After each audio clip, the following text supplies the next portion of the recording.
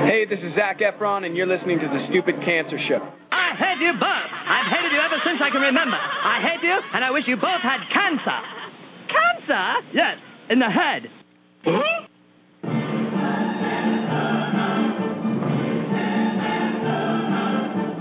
I'm as tired as hell, and I'm not going to take this anymore. Pay no attention to that man behind the curtain.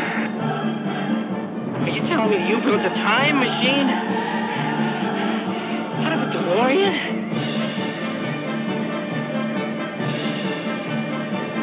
This is the Stupid Cancer Show.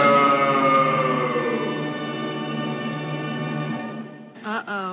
Sounds like somebody's got a case of the Mondays.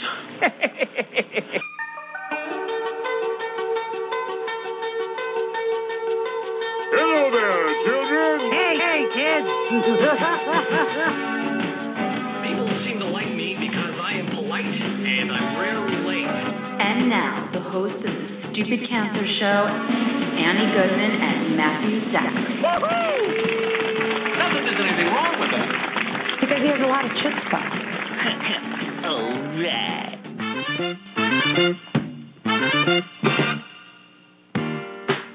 Monday, April 8th.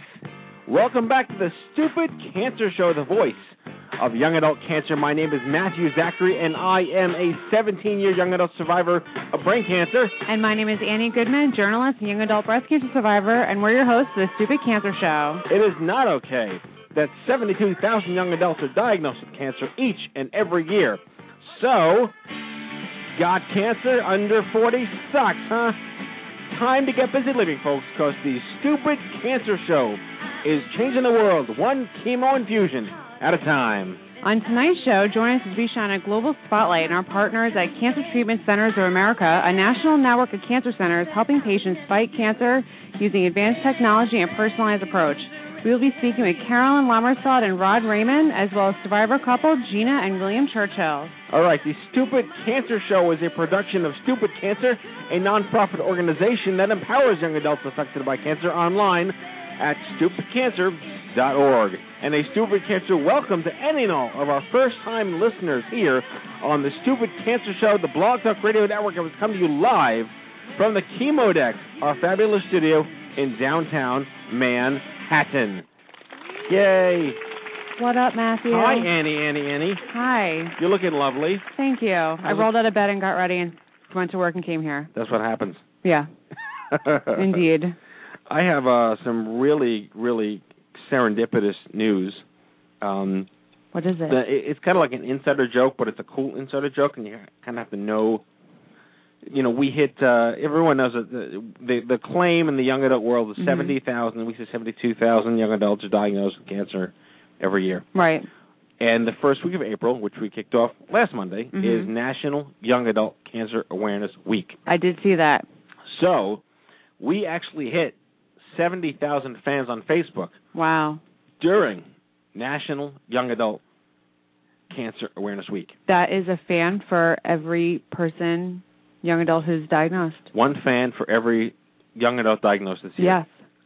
So that was good. Yeah, that's very interesting. It's funny because the more and more I get out there and talk about, you know, being a survivor and meeting people and telling them stories, the more and more you hear, like, that they don't think it's possible to have cancer in your 20s and 30s. And it's always, like, the more and more I talk about it, it's really interesting to get the feedback of how little people know about the age group and the risk factors and how it's so much worse when people are age havoc because some people are dismissed, and you hear horror stories and mistreatment. And even last week I went to the doctor for a checkup. My doctor is amazing. It's one of my team. I have a lot. Right. So one of my doctors, one of my doctors, Short stuff. Yeah, one of my doctors made a comment, and we were talking about fertility, and, you know, I'm BRCA1 positive, so I have, you know, even though I survived breast cancer, you know, I still have to make that 5 years to be deemed so-called, you're not cured, but so-called, you know, your general risk population for cancer in general, you're generally healthy, move on your life, then I get to deal with my ovaries and hopefully not get ovarian cancer and get them removed at the right time, et cetera.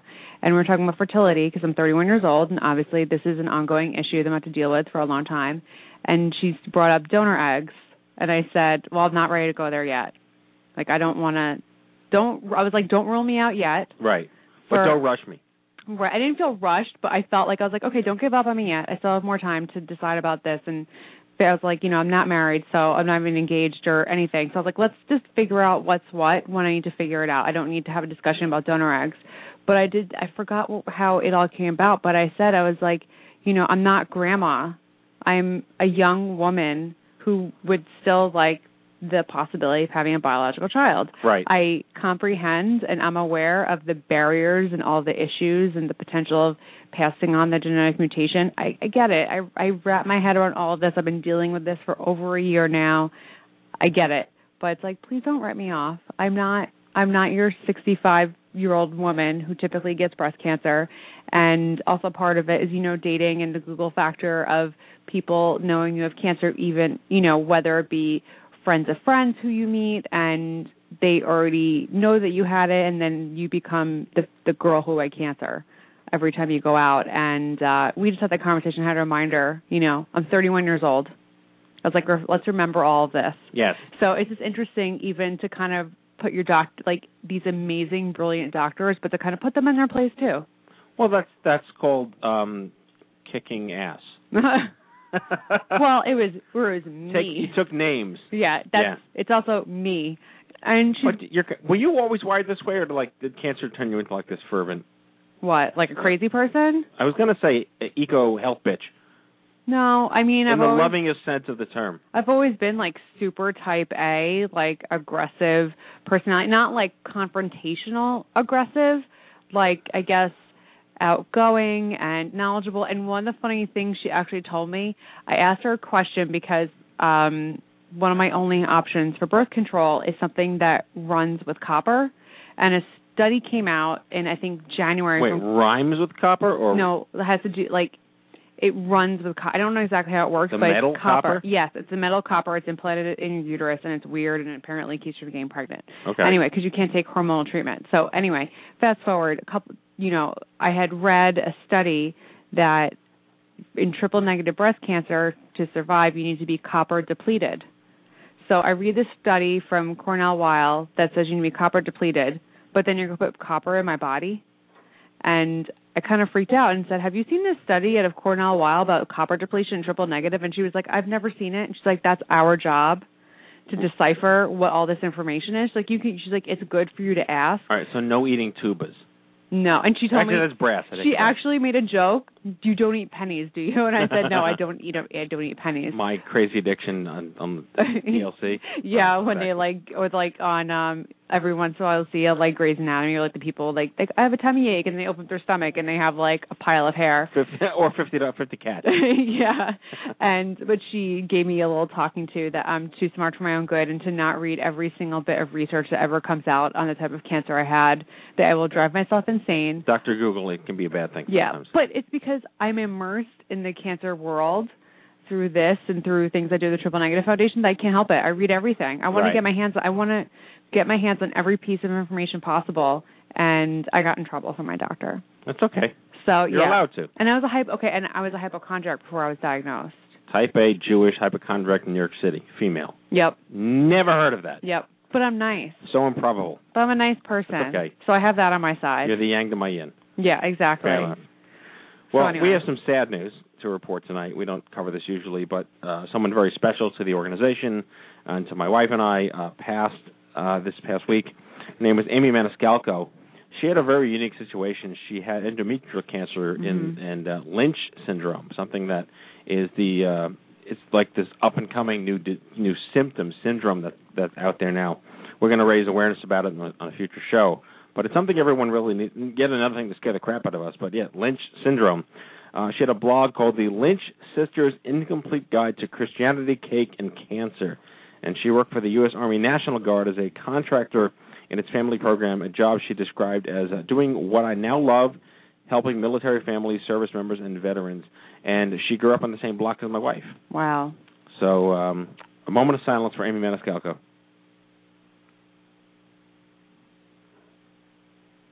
Okay. There we go. But this all ties into what the entire theme of tonight's going to be, which is the article in Time magazine, the cover story, How to Cure Cancer, what people are really doing on the ground to think differently about this disease, right, and what patients, survivors, caregivers, activists can do to rally around the right messaging to help the scientific community really get the word out there that this is the way we want things to happen because this makes the most sense. We're done with the old system. The old system is broken. Collaboration, no silos, sharing the wealth, sharing information. Don't piss on my bush. There's no bush anymore. Mm-hmm. We're just really going to all make this a national effort. You know, that might sound Pollyanna, but that's really what the entire gist behind the Time Magazine story is. So I guess without further ado, we'll bring out our guests who are evidence to the movement of proactive consumers in healthcare surviving cancer. Great young adult stories. It is my privilege to start the process. Here we go. Okay. Jeana and Billy Churchill came to Cancer Treatment Centers of America after Jeana was diagnosed with a rare pancreatic neuroendocrine tumor in 2011 and told by her previous physician that she would just have to wait 6 months to see if it would grow. Anyway, not the best advice, I would imagine. Anyway, with four children. I got two. How do you deal with four? Okay. Jeana and Billy worked together as a team to successfully balance her cancer treatments and their family life. They even moved. They moved to Arizona.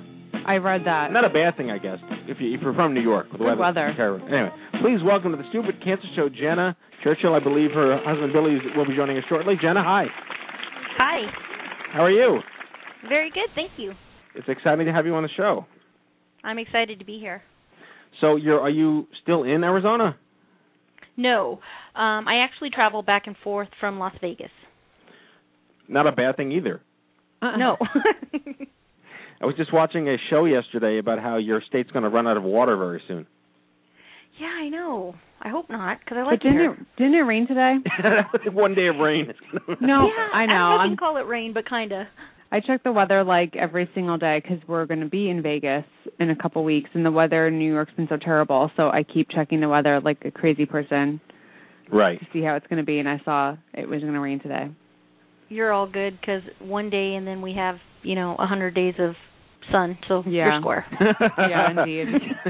There's like 120 degrees for like 6 months straight. Yeah, it rains like 3 days a year. Your bodies are made of wax. I don't know how you people survive out there. Anyway, so we joke around. It's really cool to have you on the show. Your story's incredible, and yet again another young adult story with an old person's cancer. Yes. And I would just love to have you sort of talk us through what was your life like. Did you already have 4 children? That must have been tough enough. We like to joke that it's hard enough being a young adult to begin with. Throw this on top of it, and it's a nightmare. Right? What was your life like before? You know what? We were very active and, really involved in a lot of different things with our kids, with our business, with our families. So we were always on the go, always active, doing a lot of different things. And you're right, with 4 kids, we always say stop at 2. Like, you have one of each, you're good. Don't go any further. You'll have more money. So with with that was life as it was. It was a lot going on all the time. And then. And how old are your kids? They range, and they're very, very spread apart. 22, 18, 12, and 9. Oh wow! Wow. Yeah. That keeps me nice and busy. Yes, you're busy. Yes, I'm busy. I have 2, a boy and a girl. There'll be 3 next month. This month, it'll be 3 April 30th, and we don't even understand how to deal with 2 people. And I deal with just myself, and I'm still trying to figure that out. Well, we're doing it. I don't know how successful, but we're doing it. Yeah, you're clearly doing a good job. So, all right. So, one of the issues in young adult cancer is that we get cancers that are largely undetectable, and doctors don't take us seriously if we do decide to take ourselves seriously. And if it's not breast cancer where you can feel it, or testicular cancer where you can feel it, or maybe some disgusting lymph node somewhere that you can see popping out of your body somewhere. Or like a leukemia where you're having night sweats. Right, yeah. How does one understand the fact that their pancreas is hating them? You know what? This is so crazy.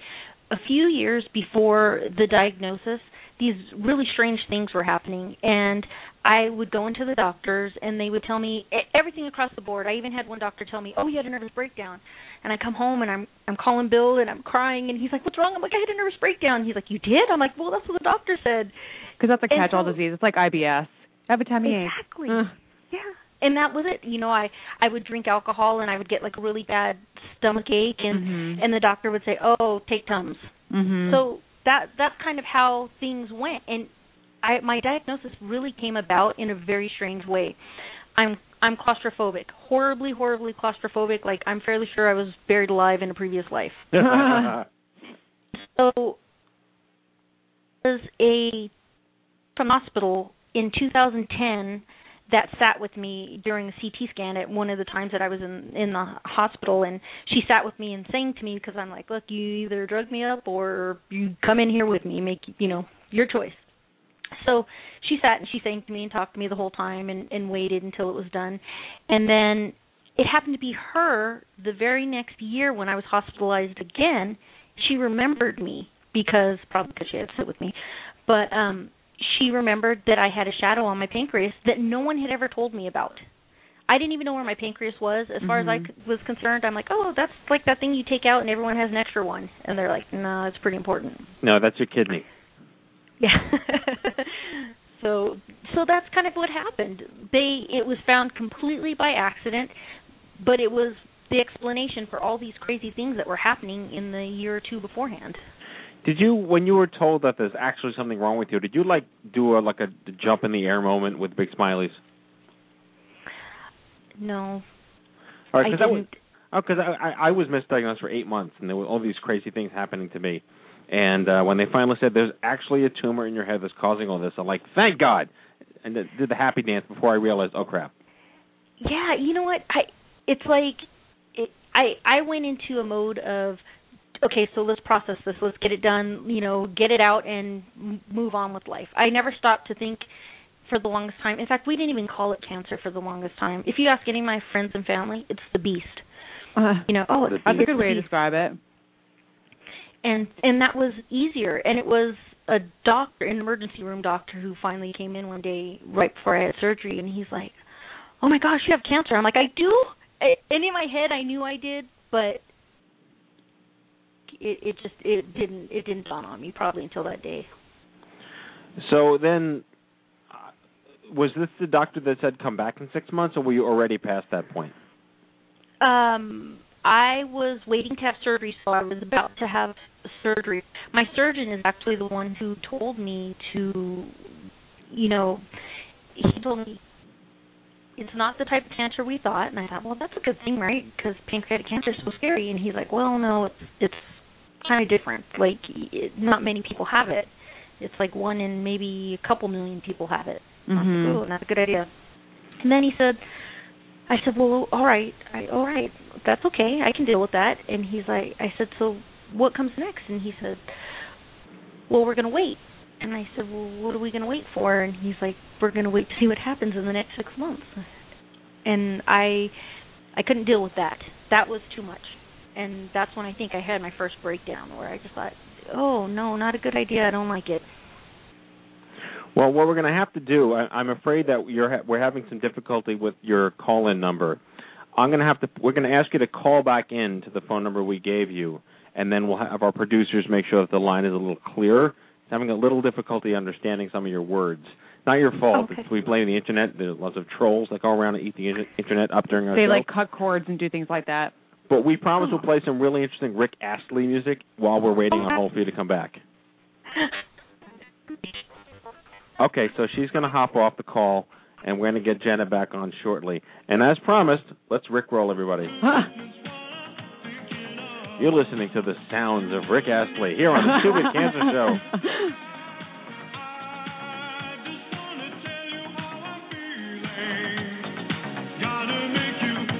I feel like I've transported back to like the year I was born.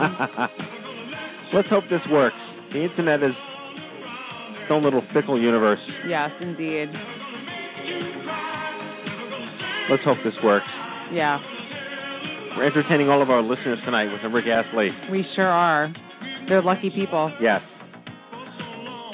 Wow, pancreatic cancer, it's crazy. Any doctor that says come back in 6 months, just, no thank you. Yeah, my doctor says come back every week. Right. Like when you take something out of my body that doesn't belong there and say come back in 6 months, I'm not terribly thrilled at the idea of that. Yeah, I absolutely live at the doctor. Okay, so let's see if she's back now. Oh, there she is. Jenny, you there? I'm here. All right, well, as promised, Rick Astley. Okay. I wasn't lying. You thought I was kidding, right? No, we had a nice interlude there. Our listenership was thrilled. So one of the questions, I know you delved a little bit into it. One of the questions I had, so explain a little bit, besides the general just not feeling so great, what were some of the symptoms that you had from pancreatic cancer that, and, you know, kind of explain just a little for like a minute to our listeners what, you know, how you felt. A lot of fatigue, and not fatigue like, you know, if you go to work out and everything, you're just kind of tired. I would be at work for 2 hours and just want to fall asleep. Like, just be so exhausted where I couldn't even lift my head. I think that was the most telling. The other part was I was having these panic attacks that would come randomly. I would be at a restaurant. I was having dinner with my family, and I went into the restroom to wash my hands and had a panic attack, couldn't come out of the bathroom. And it was weird things like that. I, you know, like I said, I'd have a glass of wine, and it would bring me to my knees, literally. Wow. So they told you, you know, 6 months. You had your surgery. Wait 6 months. Wait and see. Hope and pray. Cross some pinkies, toes. Right. And you said no way. Yeah.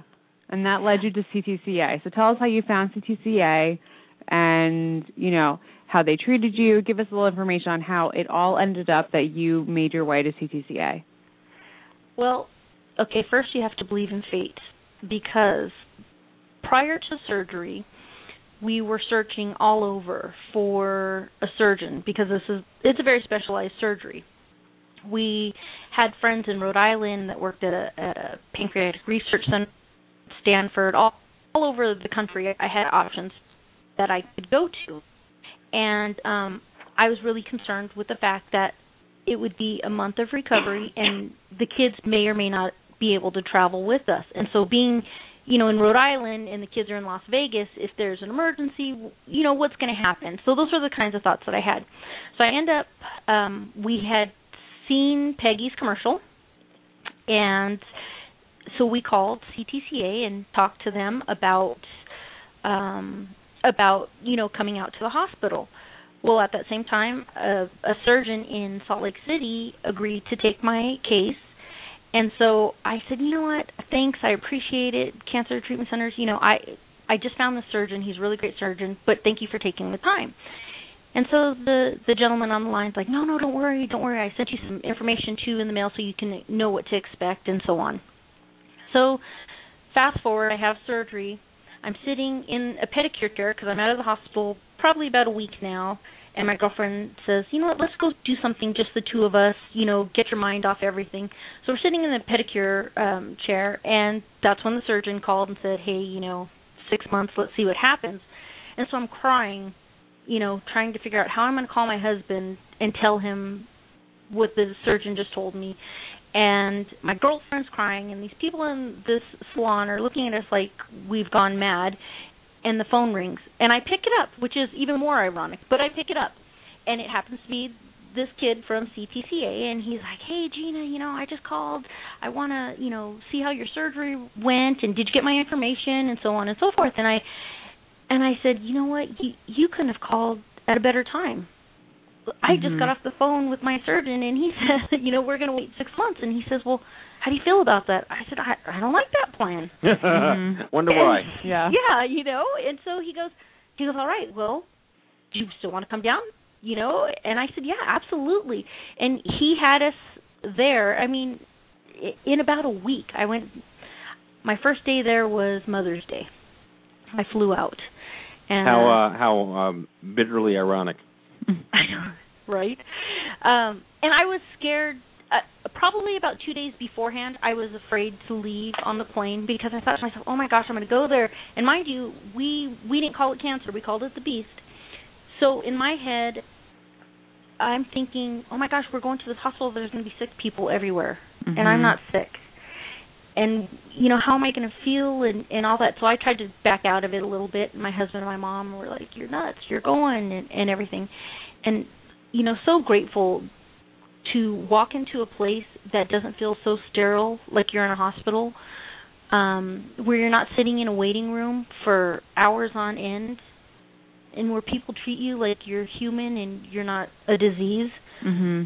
And that's really what they did. I mean, from the second we pulled up, everybody was so kind and, treated us like we were family. And so you guys literally packed up your family and you guys were living in a hotel. Mm-hmm. Is that how this all, is that you moved to Arizona? They went to a place with less water. Yeah. Place even 10 degrees hotter. Yes.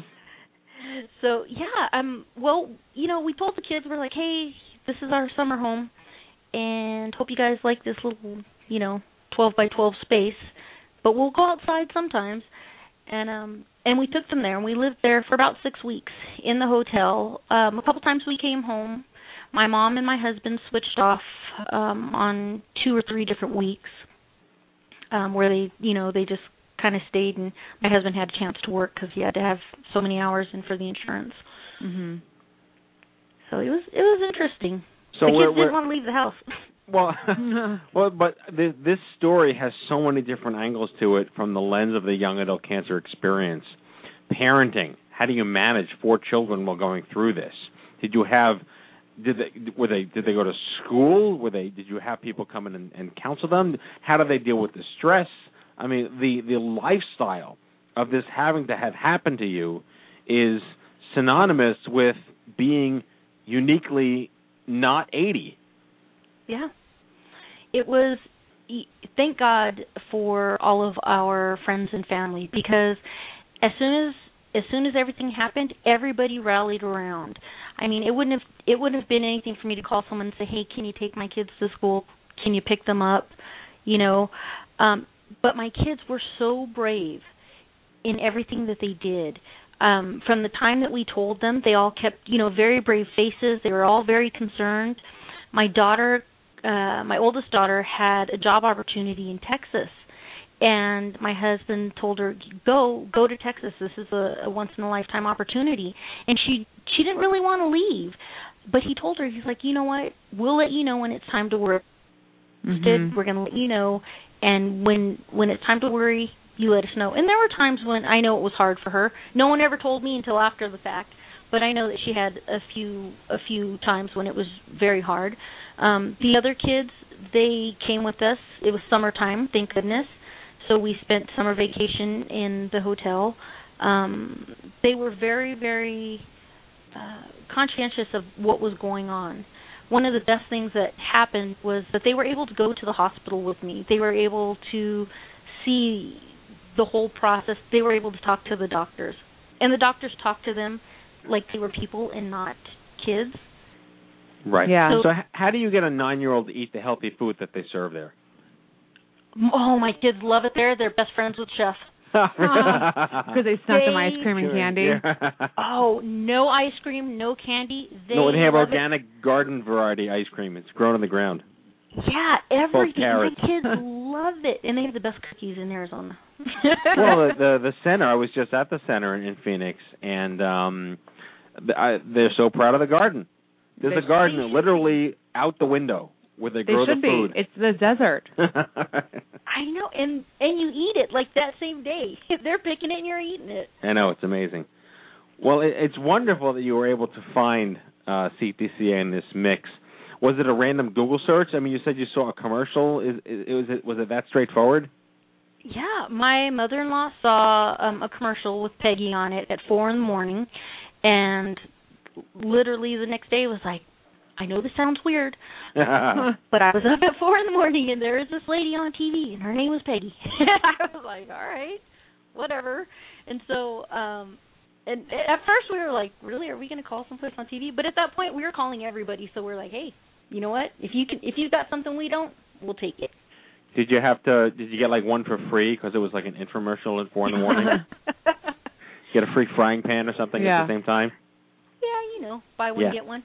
Exactly. One of the things I thought was pretty cool, one of the hardest part of the whole dealing with cancer is the stress on your caregiver, whether it be a parent, a spouse, whoever, a child, whoever it might be. For you had your husband, and one of the things that he also benefited from was he had massage therapy, he had acupuncture. Why don't you tell a little bit about what they offered to your husband for the caretaker? So everything that they offer the patient, and they offer it to their caregivers because they understand that they're in as much of a stressful situation, if not more, than the patient. And so he had the opportunity to have massages, but he also had the opportunity to speak to the therapist. When the doctor came in and asked me how I was doing, they also asked him. Mm-hmm. How are you doing? Is everything okay? Is there anything we can do for you? And so he had the opportunity to get help for himself as well. And when you go to the center, it's amazing.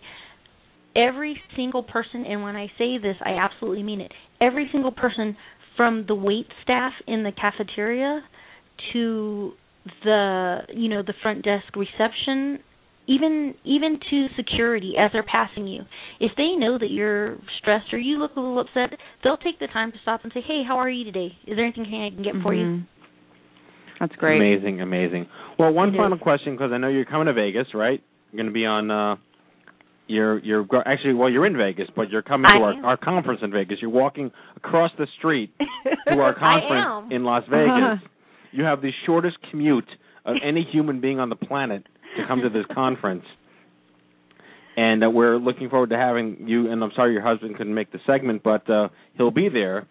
So what are your thoughts, final question, because we have to wrap, on the young adult movement? Focus on people our age, that we have these unique needs, we're being recognized. Do you have thoughts on that, and were you aware that there was this whole movement in this country based on an age group that's not necessarily disease-specific? Not until my diagnosis did I know that many of these organizations existed. And I think it's incredible because I feel like there's an attitude of survival. And so there needs to be more support. And there is, and that's what your organization is doing. It's providing support. Not only, sometimes you need to call someone. And it's like having a friend that can say, hey, I totally get where you're at. This is what I did. This is how I felt. And so we anticipate that we're going to live beyond our disease and beyond our time. So with that being said, we need that support, and we do need organizations that will, make that available. Mm-hmm. Well, I can't thank you enough for coming on the show, sharing your story. I can't wait to meet you in person, knowing you've traveled 1/3,000th the distance that I have to get to Las Vegas, and we'll hold that against you for all time. So, well, thank you. I appreciate it. Thank you. All right. Jeana Churchill, everybody. Thank you. Take care. Thank you. Me too. Bye-bye. All right, let's, by the way, Kenny's not here because Kenny is prepping for the stupid cancer road trip. Yeah. But I will be reading I'm Kent Brockman. part of Kenny. Okay. Will be played by the Jewish guy. Okay, head on over to events.stupidcancer.org, your one-stop shop calendar for all of our social and educational events nationwide. Something will be happening in your neck of the woods at some point in time, and we don't want you missing out. The Stupid Cancer Road Trip kicks off this Wednesday with... Oh, I'm going to mess this up. Oh, I'm sorry. There's a Stupid Cancer meetup in St. Louis on April 3rd. That passed, right? Today's the 8th. I'm bad. Back to the future. Okay. There's a road trip meetup in New York on the 11th, in D.C. on the 12th, in Raleigh-Durham on the 13th, Atlanta on the 14th, There's also a happy hour in Los Angeles on the 14th. There's a meetup on the road trip in Memphis on the 15th. And then it goes to Tulsa, Oklahoma for CTCA, Denver, Los Angeles, Phoenix, San Diego, and then big old Las Vegas. Viva Las Vegas. You can visit all of this at stupidcancerroadtrip.org. Brought to you by our friends at General Motors, Chevy Volt Team, Millennium Pharmaceuticals, and Cancer Treatment Centers of America. And that's it. We've got 2 weeks left. Count it, folks. 2 weeks until the OMG Cancer Supper for Young Adults drops in Las Vegas. The time is now. Still time to register. Join more than 425 of your fellow young adult survivors, caregivers, activists at the hippest, coolest cancer event in all of history, says me. OMG2013.org. That's the website, OMG2013.org. And finally, the Stupid Cancer Forums. Don't forget about our forums. They have almost 5,000 active members on a day-to-day basis. This is your premier online community to connect with survivors, patients, parents, and caregivers just like you. Visit stupidcancerforums.org and sign up with one click through Facebook. And that is your Stupid Cancer News. As I give myself my own round of applause. All right, and now it is time for the main event. Here we go. Okay. First, we have Carolyn Lammersfeld. She's the Vice President of Integrative Medicine at Cancer Treatment Centers of America. And joining her is Dr. Raed Rahman, Medical Director of Pain Management at the Cancer Treatment Centers of America at the Midwestern Regional Medical Center. All right, welcome. Carolyn. Hello, folks. Oh, thank you for having us. Oh, it's a pleasure. Welcome back. You can't get rid of us. Are we botching your name? Is it Rod, Reed, Raed? Well, one of the three. It's Raed Rahman. Raed Rahman. I was so close. Because I'm going to see him in person in Vegas. He's going to punch me in the face for saying his name wrong. No. I just want to shake your hand. That's about it. Okay. Oh, he's not a violent person on the air. Okay, we like that. Yeah. That's good. He's not violent in person either. Good. I'm from New York. I have boxing gloves on all the time, so. But I'm thrilled to have you guys back. You guys are an amazing partner. It's been wonderful to get to know you guys even more and visiting all your centers and meeting the team. I've been to the one in Illinois, the one in Phoenix. I'm going to the one in Atlanta, and my co-founder Kenny's going to pretty much all of them across this road trip. And the staff is great. The patients are amazing. You keep talking about the food, and I'm starving. The food is Google-ish. It's that good. It's Google-level food, if not better. I'm starving. If you never had the food at Google's campus in Mountain View. Never been there. It's like they grow it, and you're looking at the garden, and then it's on your plate in like 5 minutes. Yeah. Quality stuff. Amazing stuff. The ecosystem that you guys have built up around your brand to serve the needs of patients is extraordinary. All right, no more kissing your ass because I want to ask you some specific questions because the general nature of what you do is not terribly innovative in the sense that, like no one's like, oh, it should never be that way. Of course it should be this way. But how you went about building an integrative model to patients is fascinating. So I was hoping you could sort of maybe piggyback off each other with Carolyn first because, you are in charge of integrative medicine, that it's not just about cut and get rid of yourself. I remember when I was treated 18 years ago, it was literally chop your body part off and get out of my hospital. Wow.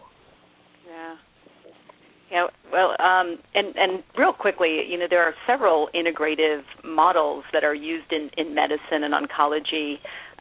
One model, patients actually will have their oncology treatment at a center where they might get their chemotherapy, radiation, and or surgery, and then they'll seek out integrative, what we used to call complementary alternative medicine, we now call integrative medicine because, just as you said, we feel it's an important part of oncology treatment. But unfortunately, there are still situations where patients will seek out the integrative therapies at other places, and many times they're doing that and not communicating what they're doing with their oncology care team, which is not safe for patients in a number of ways. And then there are what we call consultation models, where patients are actually referred into an integrative medicine center within an oncology center. But again, you have to be referred there by your oncologist. So you either have to have an oncologist who recognizes the value of integrative medicine, or you have to ask for it yourself. And then there's the CTCA model of integrative medicine, which we've really moved towards over many years, where every patient that comes to our facility has integrative medicine as part of their care team. Every one of our medical oncologists has an integrative care team that works with them, so that every patient has access to all the integrative medicine services we have to offer at every visit under one roof. And everyone's on the same page and knows exactly what the patient's oncology treatment plan is and what their integrative medicine treatment plan is. Amazing. And they rightfully so. They should. It's like no one should be surprised that this is the way it should be, right?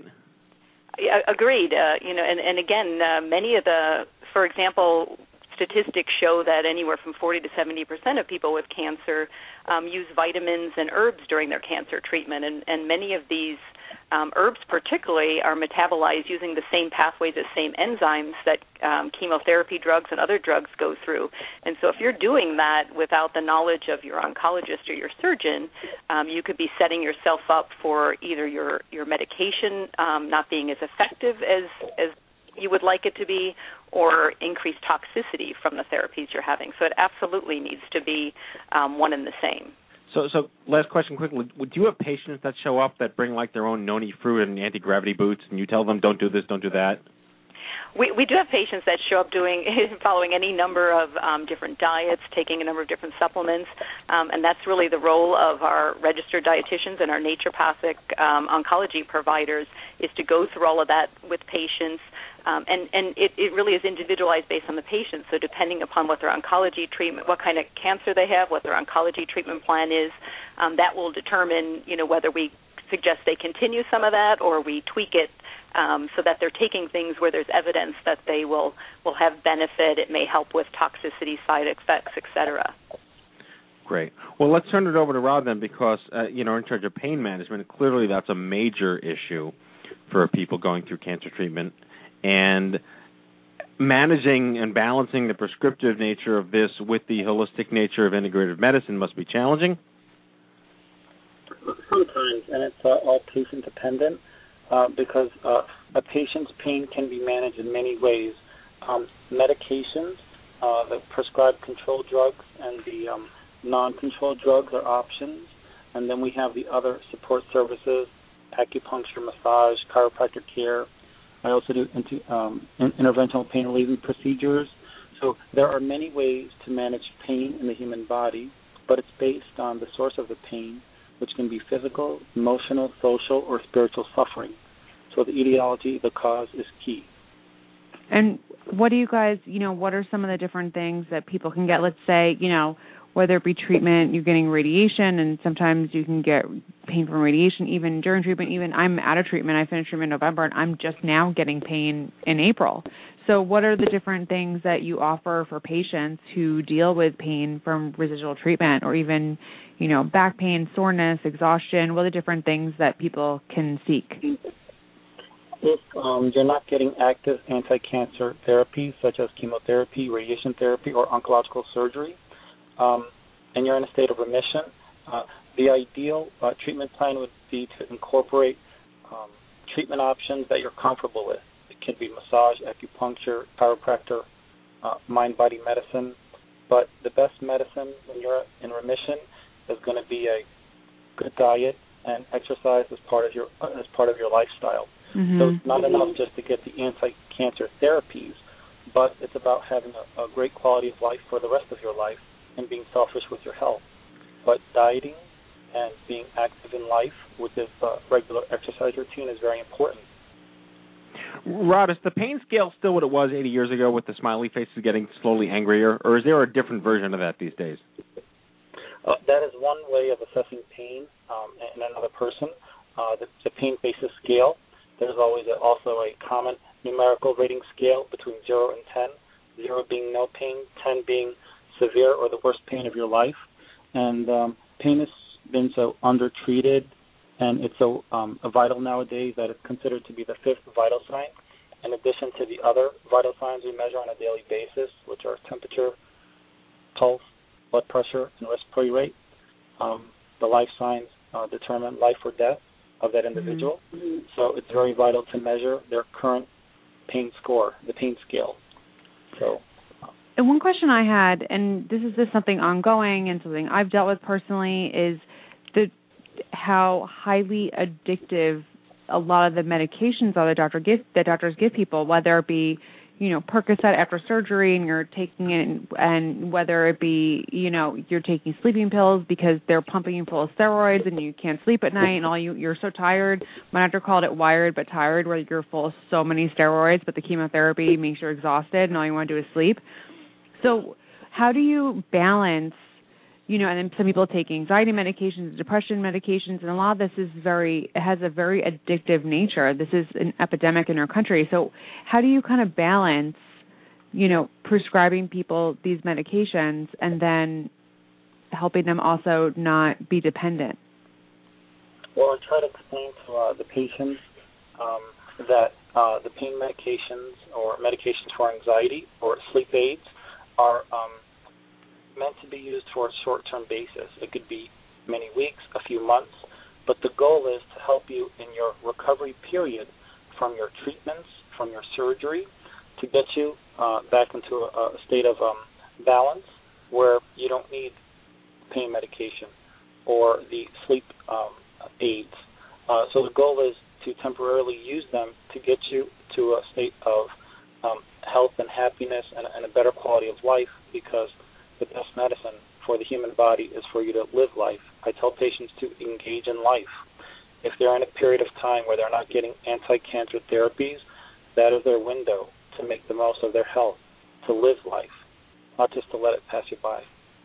Well said. Let me turn it back over to Carolyn for a little while. I want to ask you a quick question. In the case of the Churchills, who were on the show at the top of the show, they brought their 4 children to Arizona from Las Vegas, and they practically lived there. Actually, they actually lived there. They lived there for many, many months before moving back to Las Vegas. The nutritional, it's not just you feed people great food, you teach them how to eat, right? So how does that translate back into once they leave, once they're going back home? Do you follow up with them with recipes or practical ways? Because if you're in a hotel and they're serving you good food, and I'm not calling you guys a hotel, you're going to eat the good food because it's in front of your face. But once you go home and the Snickers start calling you at the 7-Eleven when you're filling it with gas, what's your coaching mechanism to these families that come through CTCA once they leave and try to return back to their normal?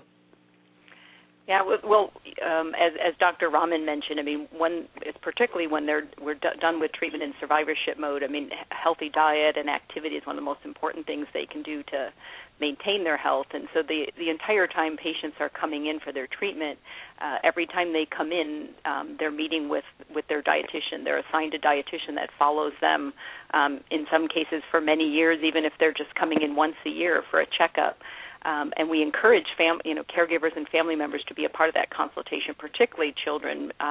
Establishing healthy habits early on is one of the best things families can do for their children from a standpoint of prevention. So we really encourage that the entire family be present for the consultation.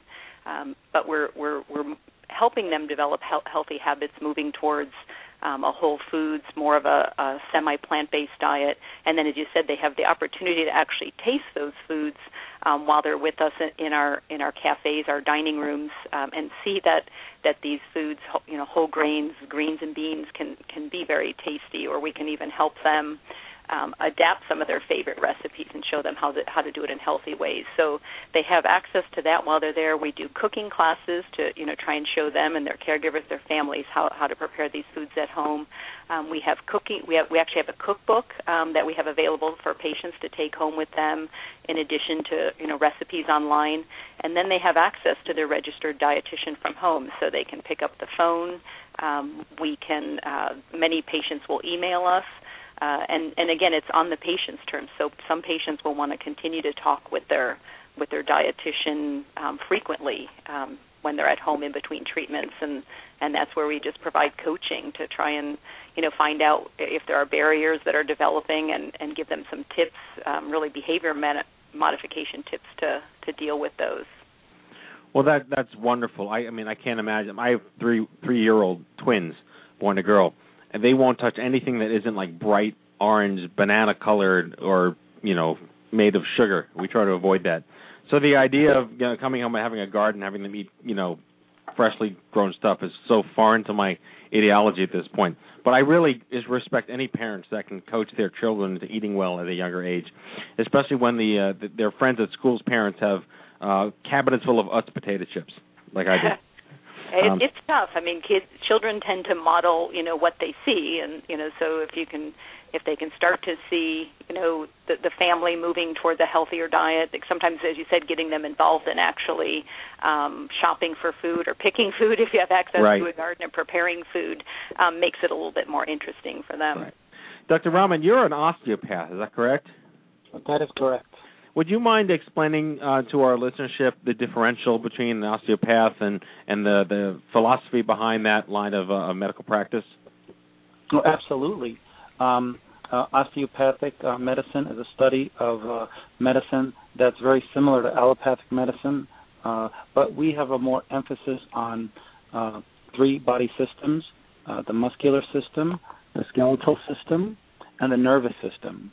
And part of our training involves manual manipulation of certain parts of the body to restore them to their original normal anatomical alignment, which should thus restore the normal physiological component of that part of the body. So it's another way of helping manage pain in a human being by manipulating certain parts of the body. And what made you choose CTC? I know that when you're a doctor, you're a physician, you have choices. You can pretty much go anywhere, everywhere. It's not like working in the auto industry and you have Detroit. Everyone in the country deals with disease. So there's Japan too, but that's overseas. True. But what drew you to this hospital? I'm sure you had your choice of places to go. What was it about CTCA that led you to work there? I would say that their integrative model of care. As a pain specialist, I'm board certified in 3 areas of medicine: anesthesiology, pain medicine, and hospice and palliative medicine. And all of those specialties in themselves are wonderful, but at CTCA, I can incorporate certain parts of them to provide a holistic approach to every patient I meet, whether it's physical pain, emotional pain, social pain, spiritual pain, or all of the above. I can tailor the plan of care according to the patient's history and physical. And I have the resources there and people like Carolyn to help me help the patients, because we provide patient and family-centered care. And it's not just the spouse, it's the children, it's the parents, it's the friends. So there's a lot of people that are involved, and the goal is to meet their needs and give them hope and help empower them. Carolyn, we have a question from the chat room. Is the CTCA cookbook available to the general public as well? It is. They can actually get it online if they go to our website, cancercenter.com. There should be a link to purchase it, or at cancernutritioncenters.com, which is a site where we have some of our nutritional supplements available as well. There should be a landing page there to order the cookbook. It's called Wholesome Temptation. Very cool, very cool. So do you attribute the model working so efficiently because you have you see less patients per year than the average giant hospital? Does that make it easier to sort of weed out what you're doing right and wrong and build a stronger case for the practice over time? I don't know. Do you want to take that one, Dr. Rahman, as a physician, or? Yeah, I would say that we specialize in advanced and complex cancer care, and the patient population that we have, our goal is just to educate them on the current options of their care. We hope that we can give them enough information to make choices that they and their family will be happy with. Now, I think there are other cancer centers across the country that deal with those kinds of patient populations, But I think nowadays it's all about choice, and I encourage the patients to listen to their intuition and their heart and to go where they want to go, and hopefully they'll be happy with their decision, and I'll support it. So the model of, when I first was introduced to CTCA many years ago, my wife is a speech therapist. She works in pediatrics. So I'm familiar with the term IEP and individual educational plan, where if a child has special needs or is required to, needs a boost in something, they're assigned a whole team of people to that child, whether it's the teacher, the psychologist, the physical therapist, the occupational therapist, the whole team. Is the model that you guys have is that model where the patient gets a team of people. The focus is not just on the medicine, but it's about the quality of life through that process, correct? Absolutely. And while you're getting treatments, the way your body responds to that will be known in time. It may take weeks, maybe months, until we determine with the blood tests or imaging or microscopic studies how your body responds to the anti-cancer therapies. But until then, you have to live a good quality of life. You have to keep possibly going to work, taking care of your family, continuing with your school studies. So the goal is to continue your life the way you've always lived it, and your body and time will tell where we go. My question's for Carolyn. I just want to know what's next for CTCA. You guys are very innovative. You're very cutting edge with, all the latest with nutrition and especially with pain management and massage therapy and acupuncture. What's some of the stuff we could look to in the future to come out of CTCA, some things you're working on? Well, one of the things in general that we're working on is just being able to report our outcomes and our quality stories. So to be able to really publish what we're doing, how it's benefiting patients, as Dr. Rahman said, particularly from a quality of life standpoint, to be able to really publish, present, and share that. In the integrative medicine area, we're looking at things like acupuncture and how effective is that at helping manage, in addition to medications, but how to managing chemotherapy-induced nausea and vomiting. We actually have a study that just kicked off last week looking at spiritual support, and our pastoral care team using self-forgiveness or working with individuals to forgive them, basically forgive themselves for maybe things they may have done. One example that our chaplains use, if you have somebody, who smoked, who developed lung cancer, how do you work through that and let it go so that it, as Dr. Rahman said, you can live your life and feel good about each day moving forward and sort of move past that. We're also looking at, we're doing quite a bit of work with vitamin D, fish oil, using fish oil as a nutritional supplement, and how that affects nutritional status during treatment, but potentially even if it actually helps work with chemotherapy to make it more effective.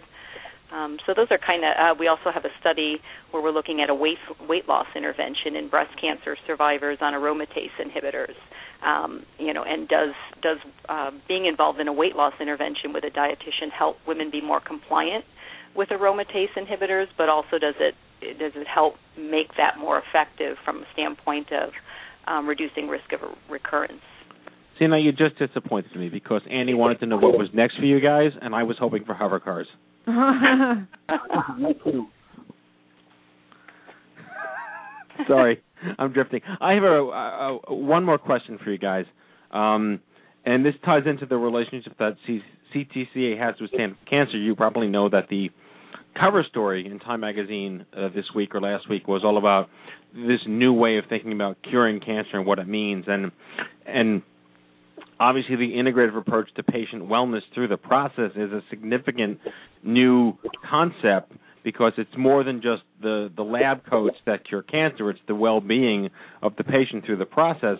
But this de-identification of body parts and this centralization of genomic wellness and a whole different philosophy of thinking about cancer research.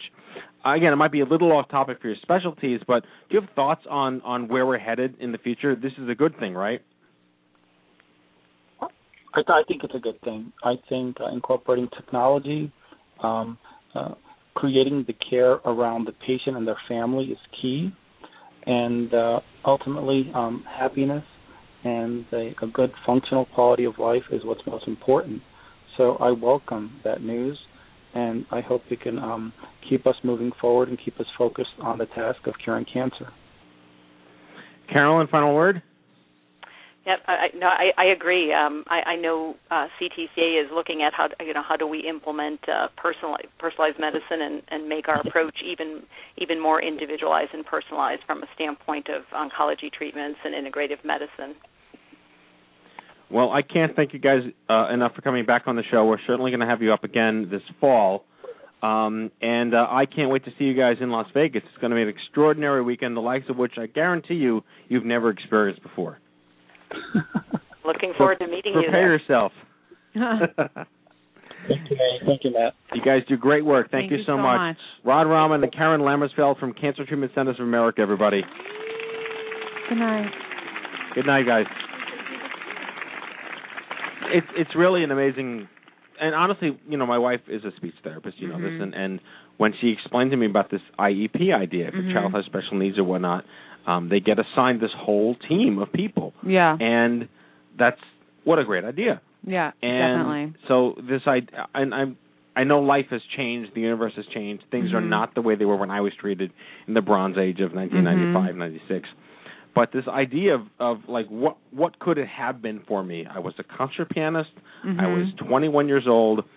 I lost a ton of weight.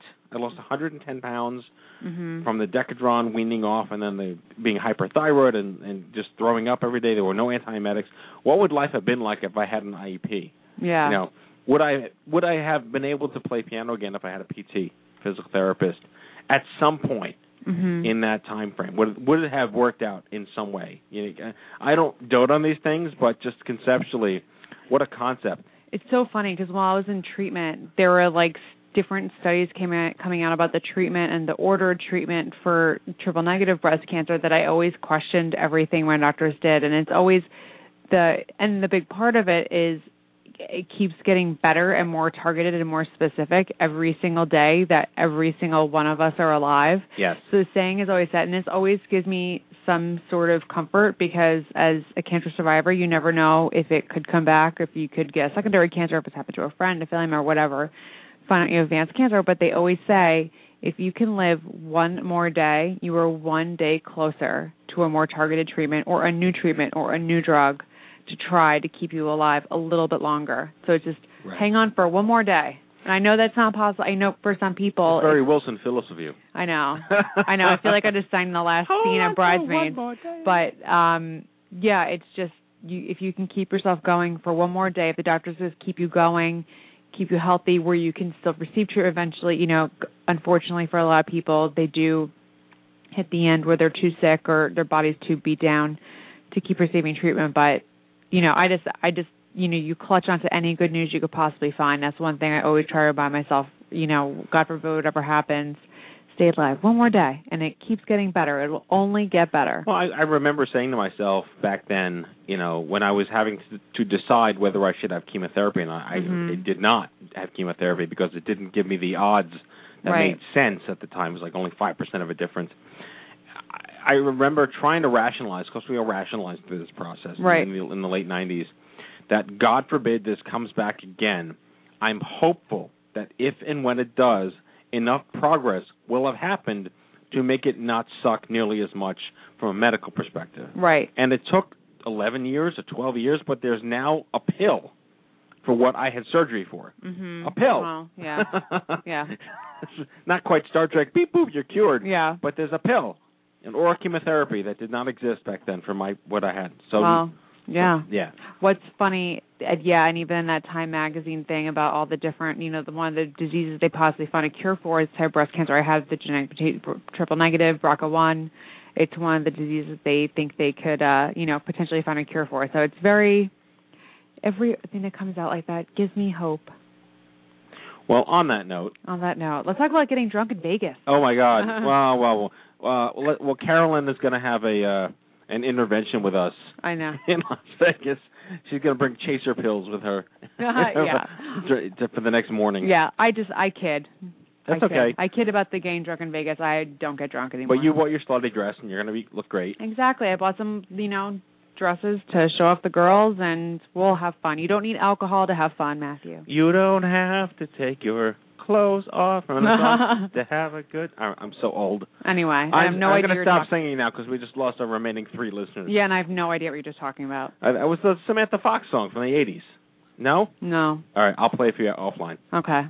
All right, folks, that's our show. Here's our closing sequence. Prepare to activate. I hear there's rumors on the internets. You ever seen a grown man naked? And so, to all of you, a fond farewell. Hooray, I'm helping. You are a meathead. Oh, Magoo, you've done it again. That was so terrible, I think you gave me cancer. All right, folks, that's tonight's show, our 261st broadcast. We hope you had as much fun as we did poking a stick at Stupid Cancer. Thank our guests, Jeana Churchill, Carolyn Lammersfeld, and Raed Rahman from Cancer Treatment Centers of America. And on next week's show, we have the theme of caregiving in young adult land. The impact of caregiving has untold consequences on physical, emotional, and financial health. This is amplified for young adults. And we join 3 cancer caregivers, Lou Greenswag, Chad Rockman, and Tanya Barman, who will all share their stories. And also the Pure Romance CEO, Patty Bryson, and the Advocacy Spotlight. And by the way, Lou Greenswag, my dad. I didn't want to say it. He's going to be here live in studio, my dad. All right, folks, if you've missed any of our past shows, download them all for free on iTunes at itunes.stupidcancer.org, or check out the archives anytime at stupidcancershow.org. Remember, folks, if it ain't cancer, it ain't cancer. It ain't stupid, it ain't stupid. I messed that up, and I messed that up every show. It's okay. I had brain cancer. Live from the chemo deck, on behalf of Kenny Kane, Andy Goodman, myself, and our whole team here at the Stupid Cancer Show, have a great week, and we'll see you back here live next Monday at 8 p.m. Good night, folks. Good night.